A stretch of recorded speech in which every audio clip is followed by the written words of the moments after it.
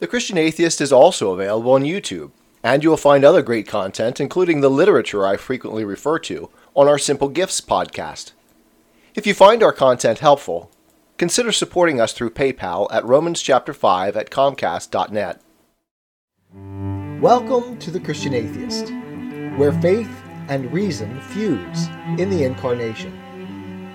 Episode 52, Archaeology and Faith.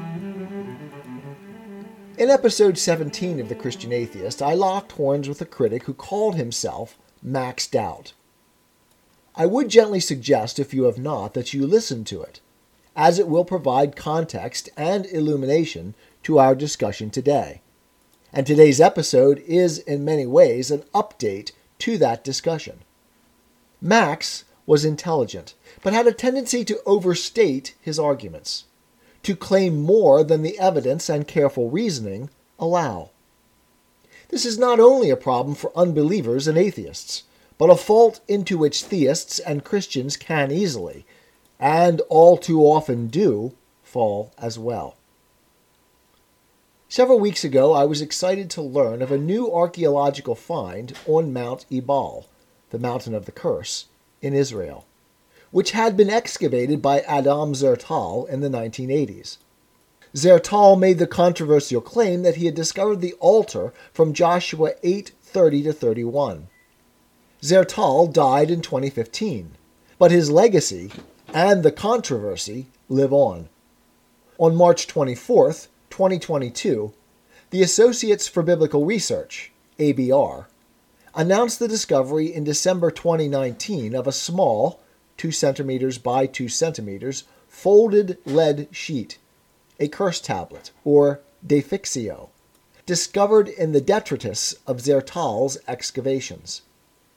Using a technique of dry sifting, followed by wet washing, the team found the curse tablet, assuming it to be, typical of other examples of the type, of much later date than the altar itself. This initial assumption, though, gave way to a much earlier date on the basis of several considerations, not the least of which was the age of the altar site itself. Metallurgical analysis traces to a lead mine in Greece that was active in providing lead to the late Bronze and early Iron Ages, at the time of the altar itself, as determined by Zertal. Utilizing thousands of tomographic scans of the tablet, they claim to have been able to piece together the message inside the folded lead tablet, claiming that the script is Proto-Hebraic, and in which the name of God, Yahweh, appears twice. If they are correct, this is the oldest appearance of the sacred name of God discovered in Hebraic text in Israel. What do we make of this discovery? I must admit that it sends thrills up my spine to think of further archaeological evidence in support of the historical narrative of the Old Testament. That it may offer evidence that the higher critics have it wrong delights my pugilistic impulses, as I believe them wrong for a variety of methodological reasons, and not just as skeptics of the Bible's historicity. I would encourage you to listen on our Simple Gifts podcast to C.S. Lewis's essay, Modern Theology and Biblical Criticism, in 3 parts, beginning Tuesday, April 26th, in which he argues cogently against this interpretive method. My imagination, too, thrills, as I think of having extant artifacts from Joshua's lifetime, to feel again as I felt as a Bible college student walking where Jesus walked, seeing what he saw. As it happens, I was in Israel during the time of Adam Zertal's excavations. It is amazing to me to find that events had been set in motion then that would lead us to this discovery today. I am not an archaeologist, nor a biblical scholar, so I am dependent upon the scholarship and honesty of others in trying to make sense of, to piece together, a comprehensive picture of what we know and don't know. Scott Stripling, the face of this discovery, has declared, quote, "One can no longer argue with a straight face that the biblical text was not written until the Persian period or the Hellenistic period, as many higher critics have done, when here we do clearly have the ability to write the entire text at a much, much earlier date." End quote. My bet is that Stripling is wrong on this point, that the higher critics will indeed, and with a straight face, argue precisely what they have always argued, no matter how decisively this tablet proves to be what they claim it to be. This find, for me, is another piece in the puzzle that stands alongside my faith in God. I believe that all parts of the puzzle, truth with a lowercase t, create the broad mosaic of reality, truth with a capital T, which we seek. I believe that there is no truth that does not speak of God's reality and presence. As I told Maxed Out, sometimes we simply must wait until the evidence clarifies and settles, and, perhaps, the missing parts are found. He proudly proclaimed to me, quote, "The sciences of Egyptology and Palestinian archaeology have reached a consensus. Ancient Israel was never in Egypt. So no 10 plagues, no exodus, no wanderings, and no conquest of Canaan. The first Israelites were Canaanites.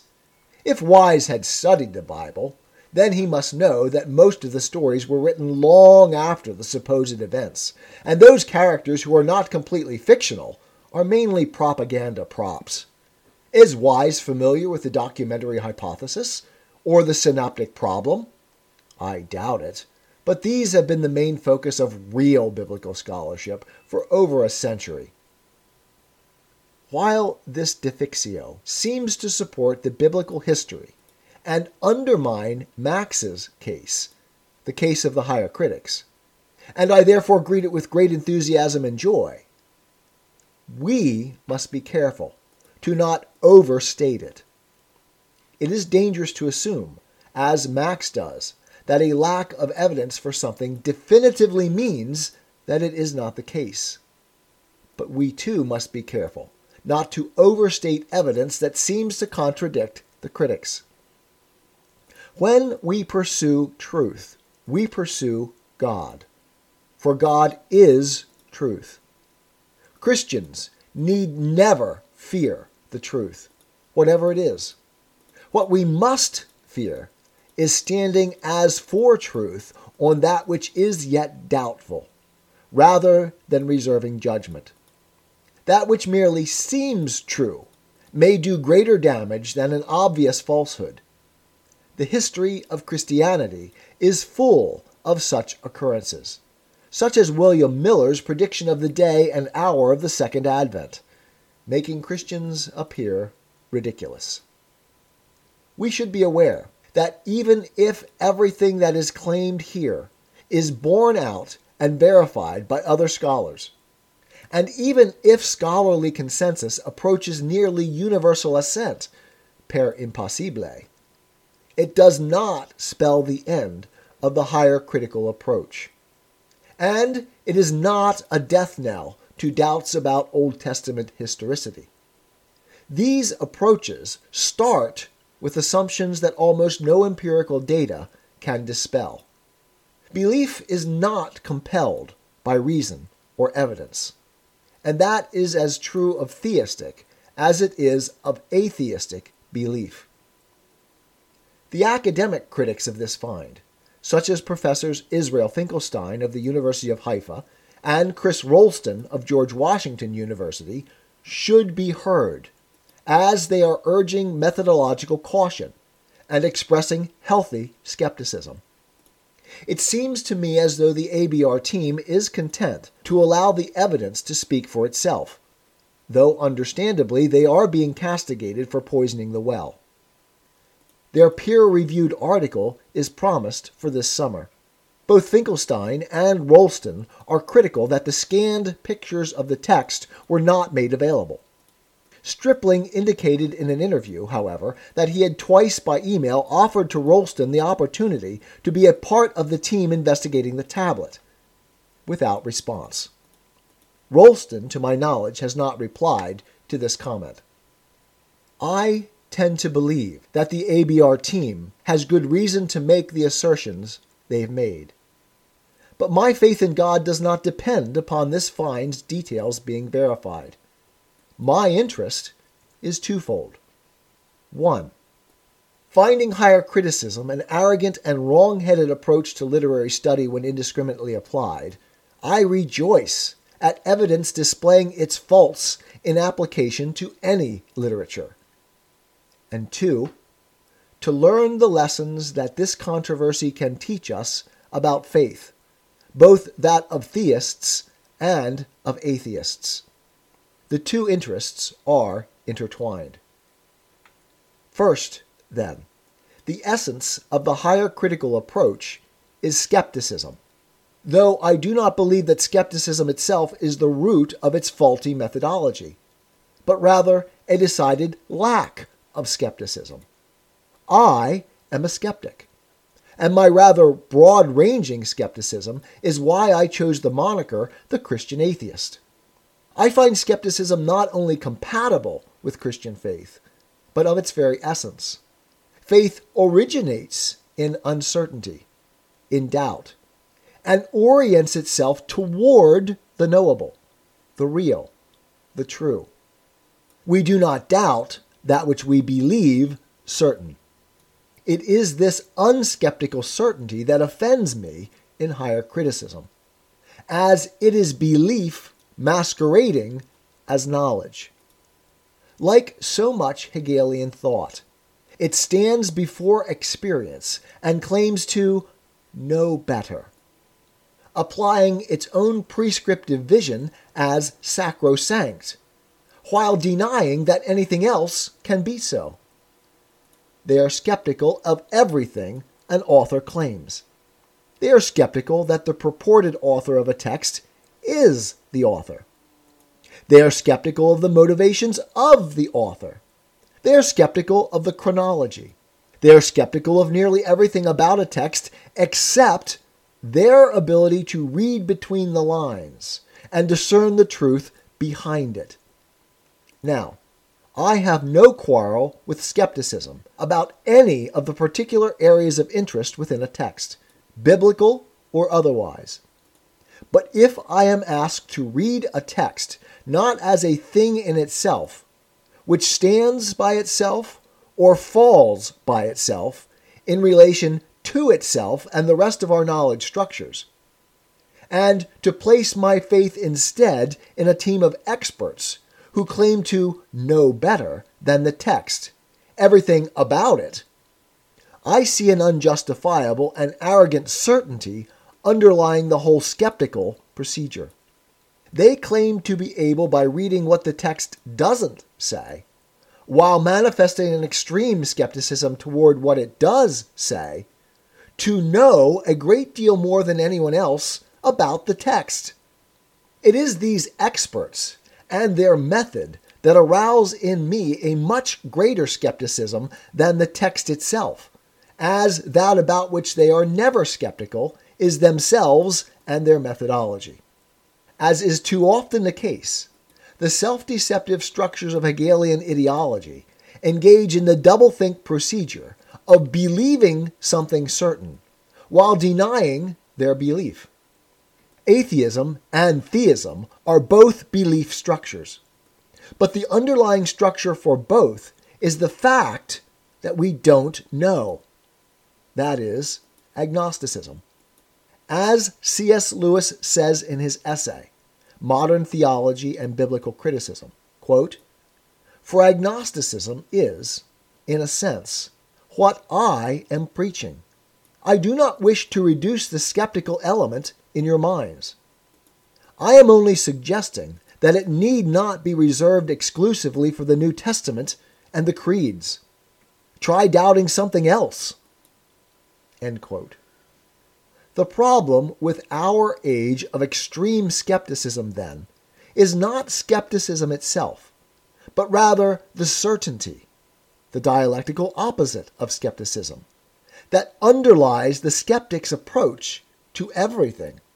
They believe what they want to believe, doubt what they want to doubt, and then claim that they are objectively following the evidence, that they are not believing at all.